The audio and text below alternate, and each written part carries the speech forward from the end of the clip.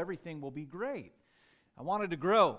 And like big kids in the playground, I thought if I could just grow, everything will be great. I wanted to grow. And like you, kids in the playground, I thought if I could just grow, everything will be great. I wanted to grow. And like you, I would just inch along in my growth. But in time, as I got older, my interest in growth wasn't just about my stature. It wasn't just about how tall I was or anything like that. My desire to grow began to change, and I wanted to grow in terms of experience. I wanted to experience things. I wanted to know what it was like to drive a car and get a license. And my interest in growth began to change a little. I wanted my experiences to grow. I wanted my understanding to grow. And then you get a little bit older, maybe in your later high school years or your college years. And you continue to want to grow, but again in different ways. You want to grow in knowledge. You want to have a broad base of knowledge from which you can launch into your future. I wanted to grow in credibility in a sense. I wanted to get enough wins in my life that somehow it would warrant a good opportunity for life.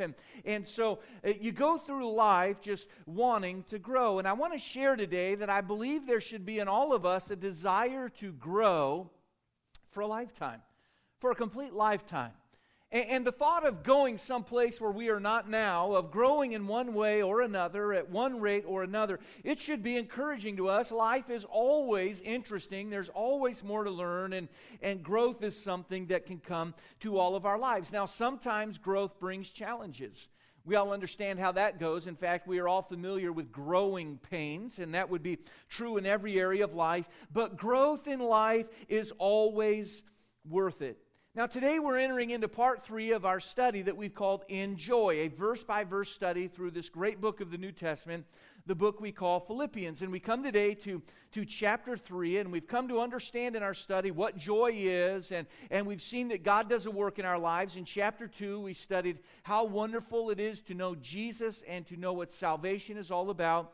And we come today to chapter 3, and in this third chapter, we find Paul, the human author, really sharing some interesting insights on his life. In fact, I want you to understand this. In chapter 3 in the book of Philippians, Paul talks about his entire life. And as we break this chapter down, as we get involved in the first part of chapter 3, Paul's going to tell us about his past life. His life, we could say, before he came to know Jesus. And then he's going to take a period of time to deal with the immediate situation in his life and how he's handling his present. And then when we get to the end of chapter 3, we're going to hear Paul as he's talking about his future, looking down the road, even looking so far as to thinking about heaven and eternity with God. And so Philippians chapter 3 is a great chapter. It's an important chapter. And it's one where Paul deals with every aspect of life. Now, I've got to be honest with you. I've got about a 2.5 hour sermon for you this morning, okay?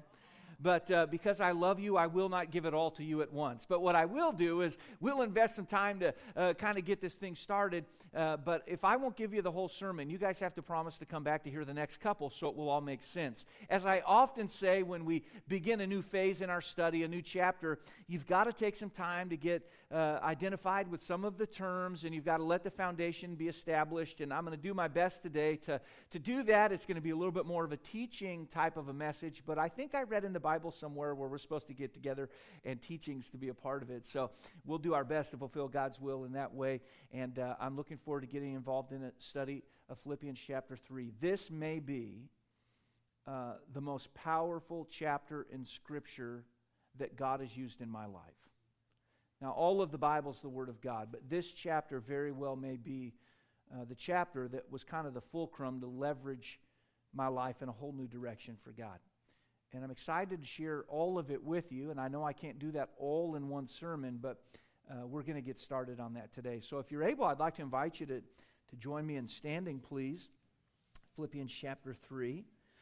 If we want to grow, there's some things that we just need to know, and Paul will begin to share that with us in Philippians chapter 3. The first word in this passage is this: finally. Now, this is how I know the Apostle Paul was a Baptist, okay? Here he is right exactly in the middle of his sermon. 2 chapters behind him, 2 chapters in front of him, and he used the word finally. He was tricking his audience into paying attention a little longer, but we'll see there was even importance in that word. But he says, finally, my brethren, rejoice in the Lord. To write the same things to you, to me indeed is not grievous, but for you it is safe. And We'll explain that, but what Paul is saying there basically is this. Hey, I'm going to tell you some things I already told you, but it's not a bummer for me because as a teacher, I know that repetition is the mother of learning. And so it's not grievous, it's not disappointing to me. As a teacher, I'm happy to be repetitive in some ways. And then he said, furthermore, my repetition, it's good for you. It brings safety to you. Verse 2, beware of dogs. Can I get a witness this morning? I mean, is God's word powerfully practical or what? If you get nothing out of church today, get this. Beware of dogs, okay? How many of you think there's probably more meaning to that expression than we might lend credence to initially? There is, and we're going to get to that. Beware of evil workers. Beware of the concision. For we are the circumcision which worship God in the Spirit and rejoice in Christ Jesus and have no confidence in the flesh. Now, I'm going to read on, but if you were paying any attention as we read through that verse, it's filled with interesting, curious, maybe strange, even bizarre statements. One danger we make as we read the Bible is we'll just come to something we don't understand, and we'll either conclude the Bible is incomprehensible, or we'll say there may be something there, but I'll never know, and we just move right beyond it. I have found that just about every time I find something in the Bible that doesn't make sense to my way of thinking or to our culture, that when I come to study it, there's a great truth in there. And so when we find some unusual expressions like we do in this text, I want you to know we're really in store to kind of go back to this first century mindset and hear it the way they would have heard it. So there's some great truths there. Verse 4, though I might also have confidence in the flesh, if any other man thinketh that he hath whereof he might trust in the flesh, I more. Paul basically in the end of verse 3 and verse 4 says this, look, don't trust yourself. Don't trust in your flesh. And he said, if anybody wanted to do that, I could, because my flesh is better than your flesh. Now, it kind of sounds like Paul was being an arrogant jerk. He wasn't. What he said was accurate, and he's going to go on to prove it. Paul was quite a guy in the flesh. He knew a lot. His training was second to none. He was brilliant, natural leader. And he's saying, look, don't trust in your flesh. And if you want to get in a contest of whose flesh is better, I'll play that game with you every time because I think I'll win. All right, now we're going to develop this. This is interesting. Verse 5, circumcised the 8th day of the stock of Israel, of the tribe of Benjamin, a Hebrew of the Hebrews, as touching the law, a Pharisee. Concerning zeal, persecuting the church. Touching the righteousness which is in the law, blameless. Now there is no good place in chapter 3 to stop reading, but we've got to stop somewhere. So we're going to stop in verse 6. And I want you, if you would, to go back to the beginning of verse 1. There's a statement that really is in keeping with the emphasis of these verses as well as the emphasis of this book. In the beginning of verse 3, it says, finally, my brethren, but here's a statement, rejoice in the Lord. Rejoice in the Lord. I want us to think on that together. Our Father, thank you for this day, the opportunity to learn and grow, and I pray that you would look into this service today and find all of us doing our very best to learn and grow. Be honored through it. Be glorified through it. We pray this prayer in Jesus' name. Amen. Thank you. You may be seated. He desperately wanted to be with them. He just couldn't.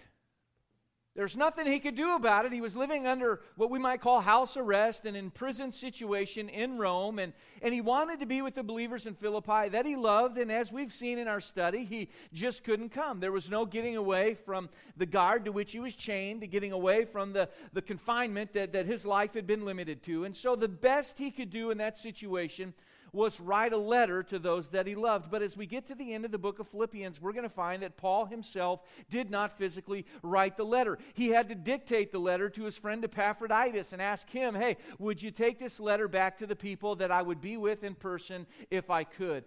We wonder, why didn't you write the letter yourself, Paul? Well, maybe being chained to a guard would make it difficult to write a letter. We also know that Paul had some terrible eye troubles, and it may have been that in that time in his life that it was acting up and writing wasn't an option for him. So thankfully he had someone to whom he could dictate his words for this church. But here we find a man in an imprisoned situation who can't be where he wants to be, decides a letter needs to be written, can't even write it himself, so he's got to dictate it. And any way you slice it, it just kind of seems to add pity to an already pitiful situation.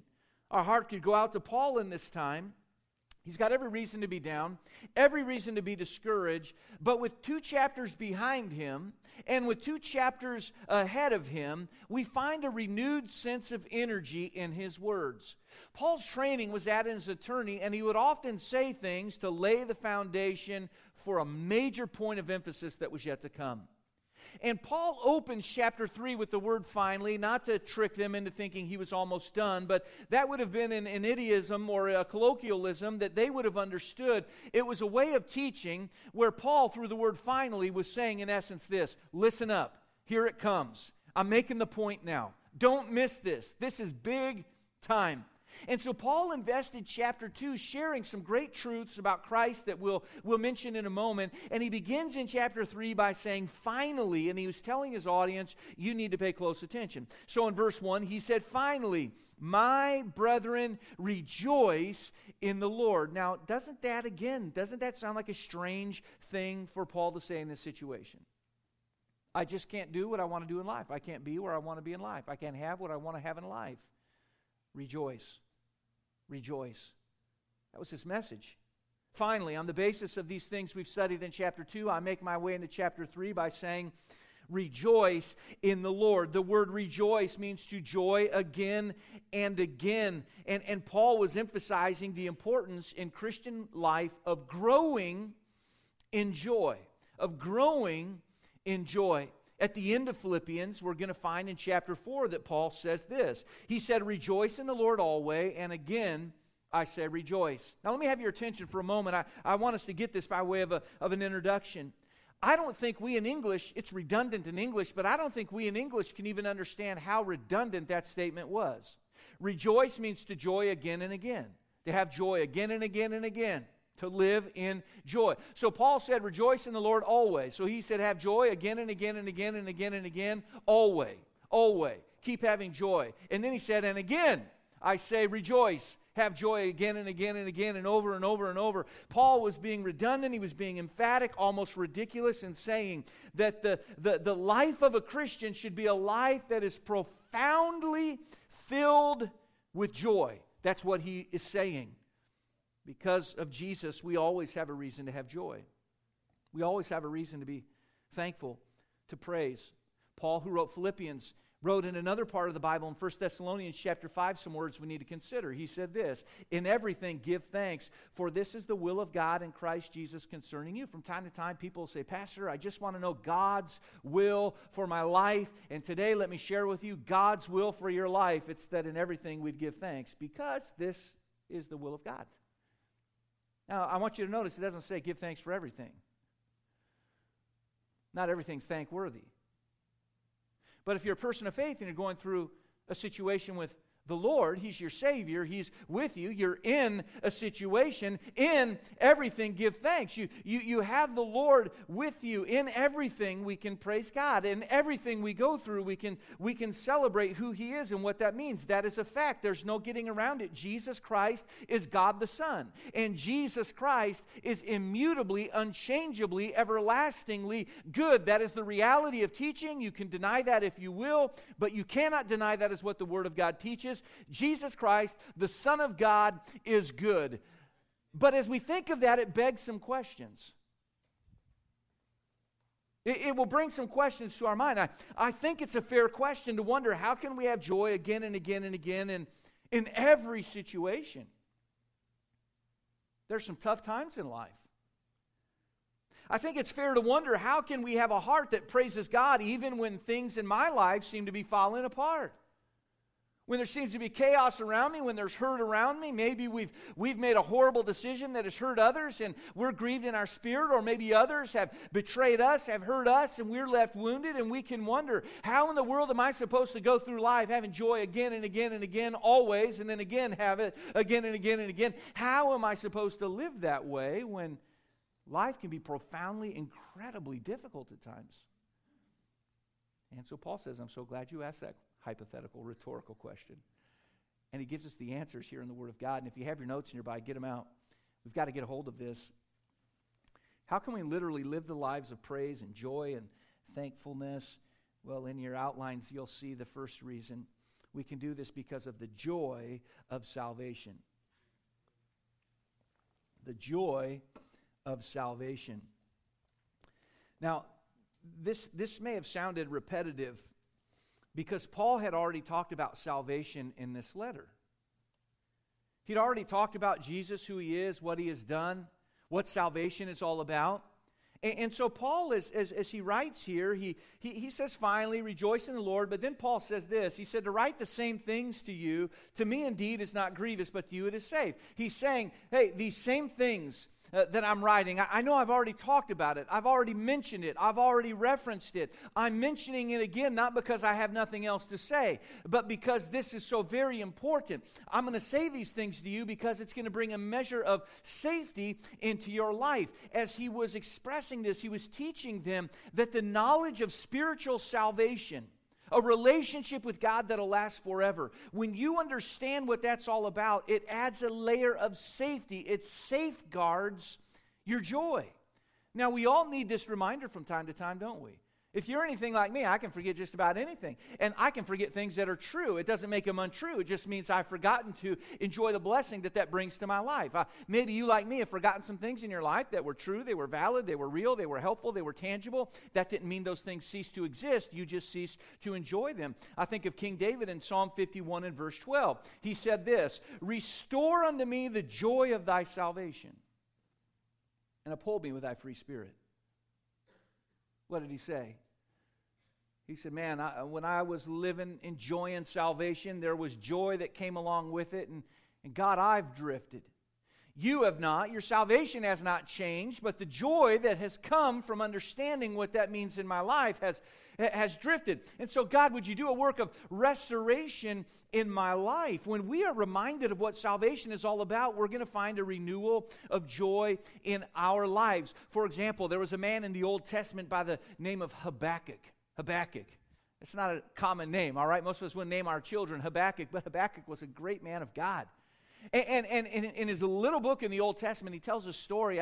In fact, I think I'll be teaching through the book of Habakkuk in the near future. He goes through this time and things in his life weren't going good. And so he's writing this letter in his little book in the Old Testament. And man, the flowers, they're not blossoming and blooming. And he's going on to talk about the fact that the trees weren't producing fruit and the vines weren't producing grapes. And he said this, he said, there's no herd in the stalls. Everything's going wrong. These are all things of incredible importance when you live a subsistence life, all right? So, man, there's no food in the fridge. There's no food in the cupboards. There's no money in the bank.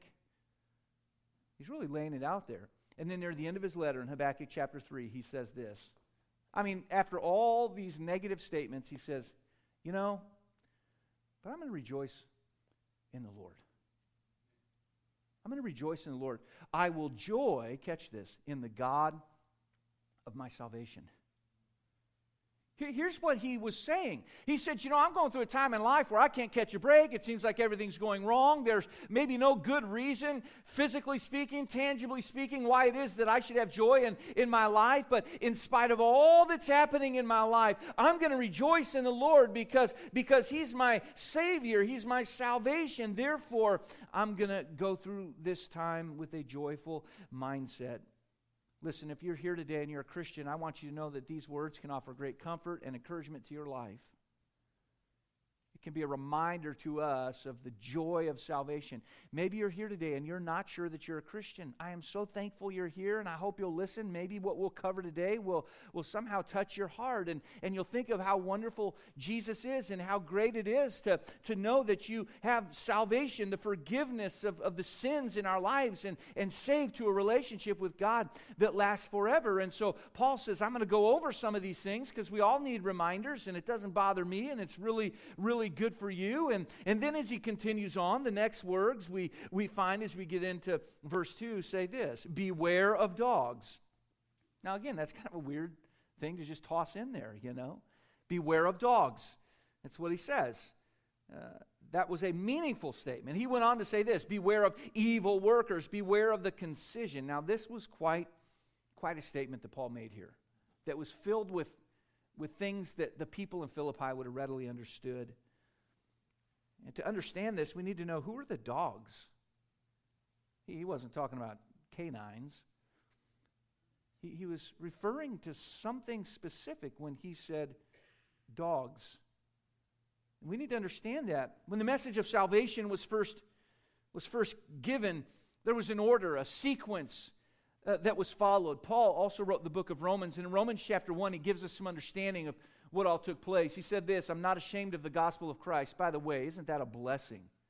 Paul said, I want you to know I'm not embarrassed about Jesus. I'm not embarrassed to pray in a restaurant. I'm not embarrassed to tell people I go to church. I'm not embarrassed to tell people I'm a Christian. I'm not embarrassed to take a stand on social issues when the majority would be opposed to my view. He said, I'm not embarrassed of Jesus. I'm not afraid to take a stand for him. Would to God we had more Christians like that. He said, I'm not ashamed of the gospel of Christ. Well, why, Paul? Well, because he'd say, it's the power of God unto salvation to everyone that believeth, to the Jew first, and also to the Greek. I love the way the Apostle Paul says that the gospel of Christ is the power of God to salvation.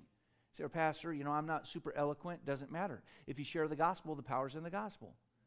It doesn't matter how well I speak per se. It doesn't matter how winsome I am in my delivery. It doesn't matter how well my pulpit presence is, to use a personal analogy. The power is in the message being from the Word of God. And Paul said, listen, I'm not ashamed of the gospel of Christ because it's a powerful message. It saves people. And he said it saves everyone that believes, to the Jew first and also to the Greek. Now the Jewish people, the whole Old Testament's a history of the Jewish people, God's people. And as we come to the New Testament and they come to understand who Jesus is and some begin to get saved, it's still primarily a Jewish thing. And from there, it was with the Jews first, and then it went to the Greek. It was speaking there of the non-Jewish people. That was the way things spread. In Acts chapter 10, we find that one of the disciples, a man by the name of Peter, he follows the leading of God to take the gospel to the Gentile or the non-Jewish world. And that was really the first time there was that emphasis in that way. And then we find the Apostle Paul. He was a man who was a missionary to the Gentile world. He gave his life to take the gospel to the Jew first, but then he emphasized his ministry to the Gentile world. And some of the Jews at that time were unhappy with the thought of these outsiders coming in. And how human-like, isn't that? In fact, their prejudice got so intense that some of them concluded this. If they want to come in our church, they're going to have to do it our way.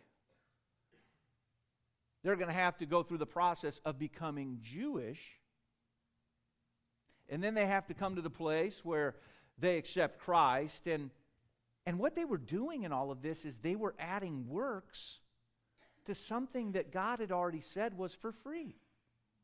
He said, you're not saved by works of righteousness which you have done, but by His mercy He has saved us. And the Bible tells us that salvation comes really when we understand what Jesus has done for us, not based on what it is that we do for Him. It's not by gaining merit or favor or good standing with God. It's by accepting by faith what Jesus Christ has done for us. And Paul called those that added works to salvation the dogs that we are to be aware of. Those that added to salvation were to be aware of that. And it's interesting, you think, well, why did Paul say dogs? It doesn't sound very nice. Well, what's interesting is these were the kind of people who would have looked at Gentiles and called them dogs.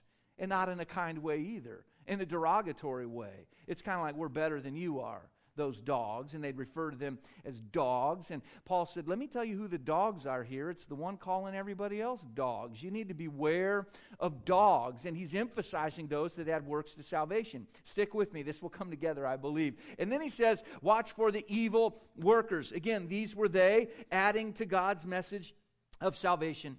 And then he called them the concision. The concision. Now, if this were junior church, I would skip over this part. This is not junior church. This is senior church. Okay, all right, we made our way up. We've graduated to the big time here. Concision. I remember reading that, thinking, what in the world? But I wasn't interested enough to look it up or anything. Concision means this, to mark or mutilate your flesh. And concision was something that was a word that referred to the practices of heathens and pagans, and that was just something that people that really didn't have a worldview that included a concept of God did. They'd mark their bodies, they'd cut their bodies, they'd stick things through, you've all seen National Geographic in the picture, and that's primarily from societies where there's just not a great concept of a loving God.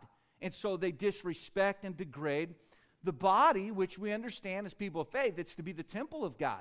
And so they do all kinds of things to mess it up. Concision, to mark or mutilate the body. Now, why did Paul use that word? You see, there was kind of one thing that stood above all the rest when it came to being Jewish. It was this process called circumcision. And Paul said, look, I know there's a picture in that, and we'll talk about that even in a moment, but he said, I want you to know what you are. You're making other people go through this process, and you're just making them jump needlessly through hoops. And he was referring to this ritual of circumcision so these people would become Jewish. And Paul said, listen, that's not how it's to work at all. And Paul said, be careful of false teachers who want to tell you what you have to do to gain a standing with God, to become saved or to remain saved. Be careful of those that would add a burden of works. We don't have to do or become anything to be saved of our sins. We have to believe on the Lord Jesus Christ and we'll be saved. He's the one that does all that needs to be done. And this truth excites me because I can rejoice in any situation because my salvation is not dependent on anything except the payment of Jesus Christ. He took care of everything. We're all going to go through difficult situations, but if we know that we have a relationship with Jesus Christ, He's with us in it. A few Sunday nights ago, I invested an evening to share with our church what our theme for the year was and how I thought that would apply to the year we're getting ready to start at that time. And I talked about our annual theme, which is For the Faith. That comes from Philippians chapter 1, where we're studying in verse 27, and the Bible there mentions for the faith, and we took some time to develop that and elaborate on that. And I talked about the fact that many people through the centuries have lived for the faith, and some had died for the faith. And I shared a story of some people that I was introduced to while Lisa and I were traveling through London on our way home from our recent conference we were at in Romania. And I heard a story, and I'm not an expert on history. Forgive me for that. I wish I knew more, but I'm learning all the time. And I was reminded that England at one time was a completely Catholic nation. And there was a king, Henry VIII, I believe, who decided he wanted a divorce from his wife. He wanted the Pope to give him the ability to get a divorce. And the Pope said, nothing doing, I'm not going to let you do that. And so Henry VIII said, well, then nothing doing, I don't want anything to do with you. He started his own religion and called it Anglicanism. It looks like Roman Catholicism in many ways in practice. And they have the Archbishop of Canterbury instead of the Pope. But really, look at them, they're very very similar, and so that breach was made. Now, in time, there were aspects from Anglicanism where there were those that truly came to know Jesus Christ, and there was a strong growth of Protestantism, we would say, and there were those even in our lineage, in our spiritual ancestry, that came to know Jesus Christ during that time. Well, time marched on, and so there's an Anglican king who ended up, for political expediency, marrying a queen by the name of Mary. She was Catholic. And so we've now got an Anglican and a Catholic. And that would have made things interesting. Interesting dinner conversation, but the Anglican king died, leaving Queen Mary on the throne. Well, her allegiance was to Catholicism, and so she decided we're turning this thing back around. We're going back that way. And naturally, there were those that didn't want to do that, and there were many others who had come to the point where they believed, frankly, salvation is through faith in Jesus alone. It's not through works. It's not through membership in one church or another. It's through a personal relationship with God. Well, that wasn't good enough, and so Mary began to persecute people of faith, killing many. In fact, history gives Mary the moniker Bloody Mary because of all of the people she killed during this time in world history. And the source of the angst for so many of them was their faith in Christ alone. As I stood at a place where several men on one day were burned at the stake, I learned a story of one, a man by the name of John Bradford.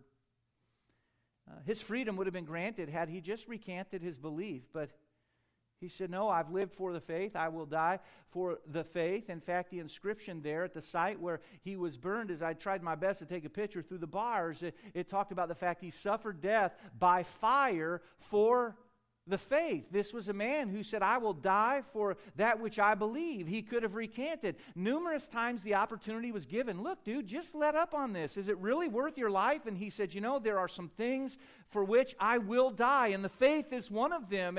And so this man went, and the last day of his life, he walked out to the place where he would die. He was tied to the stake, and as the lower flames were lit, the historical record is that he, as these flames were lit, says to a man beside him who's also preparing to lose his life, he said these words, "Be of good comfort, brother, for we shall have a merry supper with the Lord this night."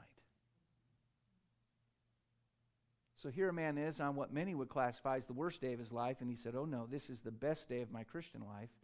I'm going to see Jesus today.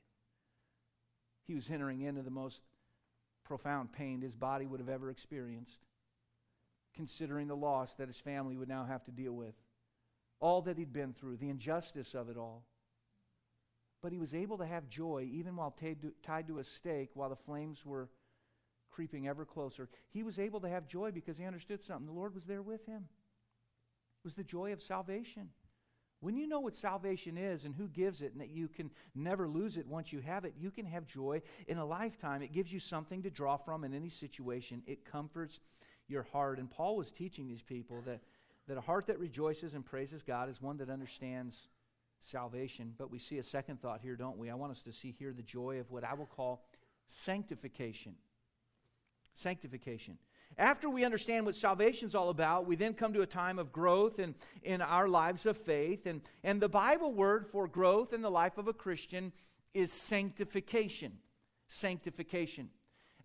Paul, who also wrote Romans, as I said earlier, gives us a verse that helps us to understand what sanctification is all about. In Romans chapter 8 and verse 29, Paul said this. He said, "For whom he did foreknow, he also did predestinate to be conformed to the image of his Son." Now, I could read on, and I've already read some words that are worthy of much time. It's not the focus of my discussion today. Words like foreknow and predestinate are great Bible words. But what I want us to see in this verse is this: conform to the image of his Son. To look more like Jesus Christ. God works in our lives so that we begin to look more like Jesus as we yield to God. When we accept Jesus and become a Christian, we are saved at that moment for always and forever from the penalty of sin.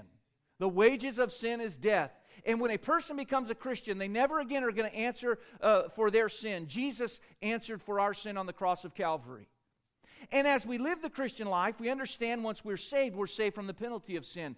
But there's a sense where we are being saved as Christians, and that's the process of sanctification. We're being saved from the power of sin. Now, we're not going to become sinlessly perfect in this lifetime, but we ought to be looking more and more and more like Jesus along the way. This is the process of sanctification. It means to be separated unto. And a Christian should all the time be separating from things of the world so that we can be getting ever closer to Jesus Christ. There's joy in this process of sanctification. And so Paul continues, and he goes on to make a statement.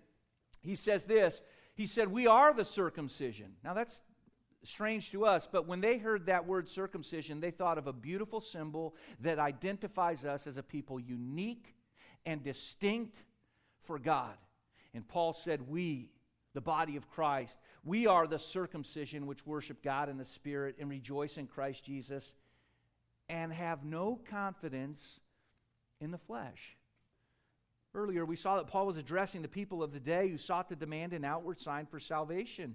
They were adding works to salvation through that symbol of Jewish circumcision. The symbol was a reminder of what we might call original sin. And there was a removal and there was a significance there. You now are unique in that you're set apart to God. But Paul said, listen, today, in our day, we worship God in spirit. And he said our entire lives are to be that symbol. Our entire lives have been saved because of God. And we're to live our lives distinct, unique, separated unto Him. We are to be living our lives as God would have us to. No works are added to salvation, and furthermore, no effort of our own can lead to spiritual growth. It all must be God that enables us. Now, we've seen earlier in our studies, haven't we, that Paul had great confidence. He was a confident man. But he could praise God in his life because his confidence was not in himself. For he says in this text, have no confidence in the flesh. His confidence came only from God. He knew that God would enable us to grow in life as we yield to Him and learn of Him. You see, Paul's the kind of guy who would hear us say things today and would just cringe. People say, hey, just follow your heart. Follow your heart. It just sounds so good. It makes for nice songs. Follow your heart. And Paul would say, I believe were he here, that's about the dumbest thing I've ever heard, follow your heart. Don't follow your heart. Let me tell you about your heart. It's like mine. It's deceitful, it's wicked, it's desperate. Our heart's prone to lead us in the wrong direction. And when the Bible says have no confidence in the flesh, it's speaking to each of us as individuals, telling us, look, don't trust in your own abilities, don't trust in your own resources, your own resourcefulness. Don't go through life as some flesh monster who looks at himself in the mirror and says, we can do it, you and I, looking back at me in the mirror. Paul said, don't be that kind of person. Don't trust in your flesh. Trust rather in God. Don't follow your heart. Follow rather the heart of God. We would hear people today say, listen, you can do anything. If you can conceive it, you can achieve it, and fake it until you make it. You'll get there one day. And the whole mantra of modern day education is flawed at its very core. And it's flawed, I believe, because there is a religion pervasive in our schools today. It's called secular humanism, and it's a religion. And secular humanism 101 is you're a cosmic accident.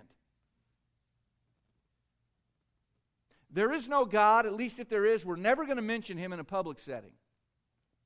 And because you're a cosmic accident, and God has no factor at all on the way we look at things that we learn, your life really has very little purpose. And then from that platform, we begin to say, you can do it, you can do it, you can do it. And we build people up who have confidence in their flesh. And listen, the most ignorant person among us is the arrogant person among us and within us. You hear people say, hey man, you can do it. And I think Paul would say, no, you can't. But God can. He has a process whereby He works in our lives. He leads us in our lives. Listen, I hope this message is going against the way some of the ways that we think. I want this to shake us a bit. I want us to think on this. Here Paul sits locked away from these people he loved, and yet he's rejoicing in God because he has the joy of his salvation and he has the joy of sanctification. And this third thought we're going to consider briefly today is really a synopsis of the first two thoughts. But it's not grievous for me, and it's needful for you that we have a little repetition here. I want us to see, third, the joy of realization.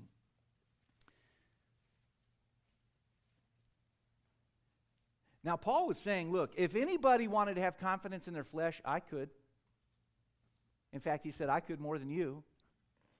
And then Paul said, jokingly, he said, if you want to have a game of let's compare resumes, bring your resume out.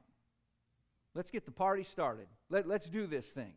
I'll get my resume, you get your resume, and we'll see, at least on paper, who's better than the other. If you really want to find your confidence in who you are and where you come from and what you've done and who you know, let's compare right now. And so in verses 5 and 6, Paul begins to go into his resume. This is his past now. He says, circumcised the 8th day. That was the custom. When a Jewish baby boy was born on the 8th day, the parents would present the child unto the Lord, and this was a way that you started your life right. And he said, I got off to a good start. I'm of the stock of Israel. Here's what Paul said. Again, this is a Jewish man writing to Jewish Christians, and he said, I'm of the stock of Israel. That meant this: I can trace my lineage all the way back. He said, all those invading countries in the history of our nation, none of them touched my family. I'm pure. You can trace my lineage all the way back. I'm of the tribe of Benjamin. Some of you will remember Jacob. He had 12 sons. They made up the 12 tribes of Israel. There were 2 sons he liked more than the others. One was named Joseph. The other was named Benjamin.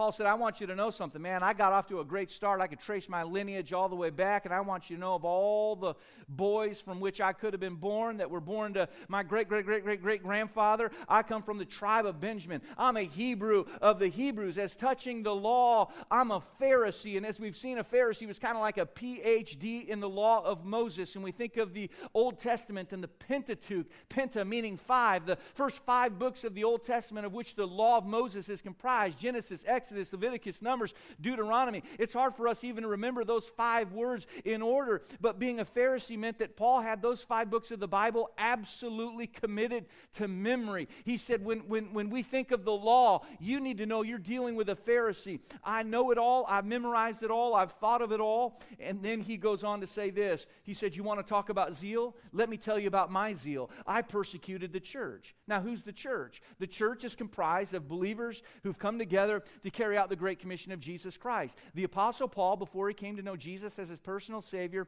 was so zealous that he dedicated his life to killing those who disagreed with him.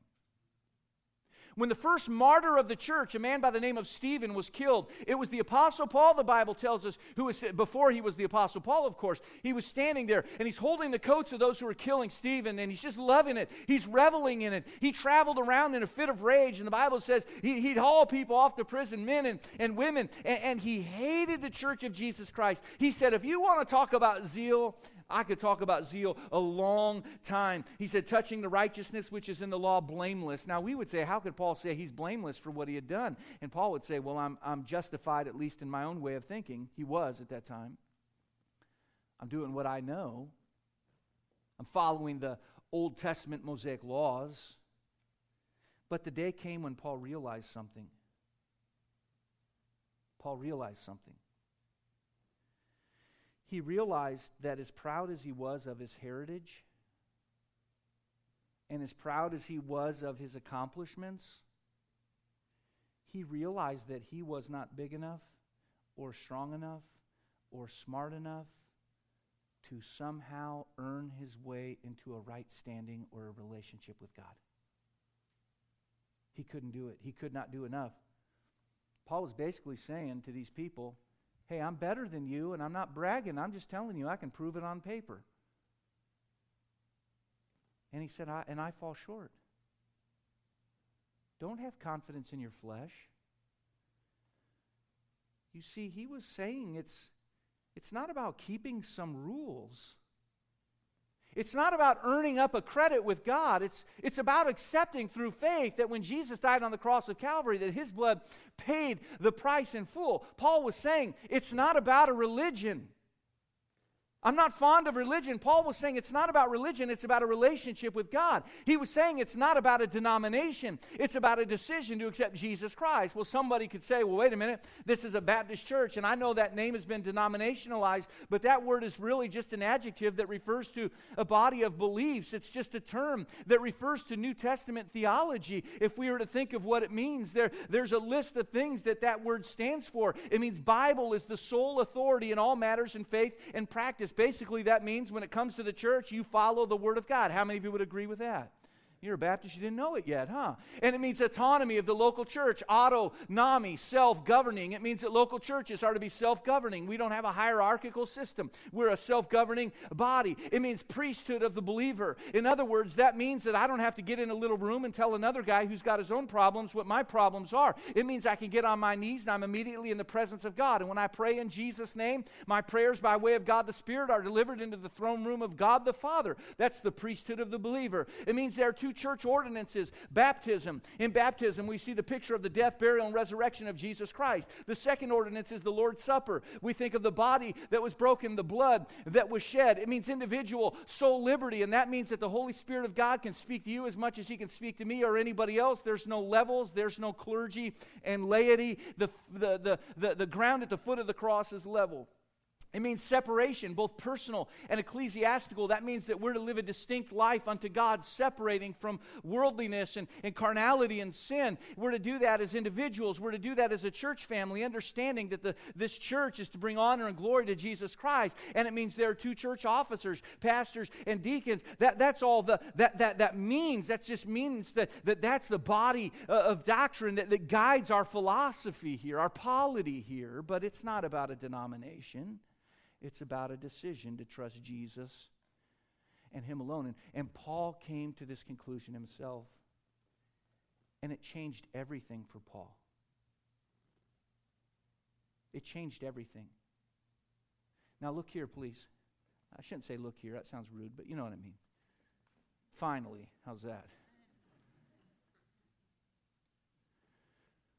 Paul went from a man on a mission. And his original mission was to prove something to God, prove something probably to himself, and prove something to other people that he was really something. That was his mission. He had something to prove. Well, I got to go to church. If I don't, I'll feel bad. And I'll feel bad because God feels bad at me. Therefore, I've got to go or God won't be happy. That's a very poor motivation in life. I've got to do what I do just so I can keep God on my good side. You know, He'll let the air out of my tires if I don't give Him this offering today. I'm just sure of it. And it's motivated by an ill-conceived concept of who God is and what He has done. And rather than seeing Him as a God of love, a God of grace, a God of mercy, a God who forgives, we see Him as an angry, bitter, resentful God who's just hoping we'll step out of line so He can get us. And so Paul is feverishly working so that somehow he can lend credence to his flesh. Look what I've achieved. But if we could work our way to heaven, imagine we're standing around. Here's Jesus who died on the cross, and we're saying, hey, how'd you get in? Oh, you should have seen me. I was awesome. My flesh was great. Man, I did good things. Oh, no. There's no room for self-glory there. All glory is to the Lamb that was slain. So Paul had an original mission to get as much done with his flesh as he could. And he had good flesh, but no flesh is good enough. And then his mission became to live for the Savior that lovingly, sacrificially paid for his sin. A Savior who called him to himself and enabled him for service. Now, I know many Christians who understand we're saved by grace, but they live their entire Christian life thinking somehow we've got to perform to keep God on our good side. And we've already talked about the reality that motivation matters. What we do, or why we do what we do, is important to God as what we do. And you can't possibly grow in joy for a lifetime if you don't understand the grace of God. Because you're working off a debt. You're never sure exactly where you stand. You just can't be pleased about it in your heart. But when you understand what salvation's all about, that it's a work of God, when you understand what sanctification's all about, that it's a work of God, you can come to the realization, I want you to know something, I can go through anything in life, and I'm not going to enjoy the flames as they come up. I'm not going to enjoy all the difficult things that I go through, but I can have joy in my heart because I know there is a God that loves me, and He's never going to leave me, and He's going to go through any of this with me. And so I'll praise Him for who He is and for what He does. Paul went from wearing himself out and trying to prove something to accepting what it is that Jesus had done for him. He was no less zealous in life, but instead of working to try to gain the love of God from the paradigm of God's love, he said, God has been so good to me, I just want to serve Him. I'm not doing it now to get Him to like me, but because He loves me with an unconditional and unending love, I want my life to look radically different for His glory. In fact, in Nehemiah chapter 8, we get a picture that I think helps us here. The Bible says the joy of the Lord is your strength. See, Pastor, I feel sometimes fatigued and weak, infirmed when I'm going through the valleys of life. Well, we find that an understanding of salvation brings joy. We've seen that. Restore unto me the joy of salvation. You see, joy comes from understanding that our relationship with God is as it should be. And from that joy comes strength. The enablement, the divine enablement to do what needs to be done. Now, can you see now, can you see why Paul was so interested in getting this message out to these people? He wanted these Christians to know that no matter what they went through in life, they could know Jesus was with them and would work in their lives to give them the strength they needed. That did not mean they were exempt from difficulties. We're all going to go through things. But it means the Lord is there with us. I'd suppose that if we were expecting an encouraging message, you would expect a message where the pastor would say, "You can do it. You can do it. You can accomplish it. You can overcome it. You can do it." And I would say that the only honest, encouraging message would have to be, "You can't do it. Honestly, who do you think you are? You can't do it, and I can't either. But He can. And He's not looking for us to somehow do double backflips in the power of our flesh to impress Him. He's looking for us to come to Him and acknowledge Him for the God He is, who's done it all, and to say, "Lord, in response to your goodness and grace in my life, I just want to live for you. I know I don't have to, in the sense that if I want to maintain a standing with you, but God, because you're a God of love, in response, because you first loved me, I want to love you in return. And God, I want to live my life every day just the way you'd have me to for your glory." I'm just so full of joy at the salvation I received, and along with that joy is coming strength to enable me to go through the course of my life. And so I'll close with a question that I so often ask, but I pray that today the Lord has caused us to think about it with a little more depth. If you died today, do you know for a certainty you'd spend eternity in heaven with God? You see, Paul, John Bradford, they knew that to be absent from the body is to be present with the Lord for those that are believers, and that changed things for them. Do you know? Do you know? Now, sometimes you say, "I hope so. I think so. I'm pretty sure." And those are sincere hearts that give sincere answers. But do you see how there's no joy if you're just pretty sure that when your eventual demise arrives that you will spend eternity in heaven with God? Where's the peace and joy in that? There is none. Do you know? And I want you to know Jesus loves you, and He's done everything so that we can. Everything. I want us to think on that today. God's not some bitter accountant. The only ledger He sees is the one that has your name on it at the top and paid in full at the bottom. Jesus paid it. We've got to rest in that. Would you all be so kind?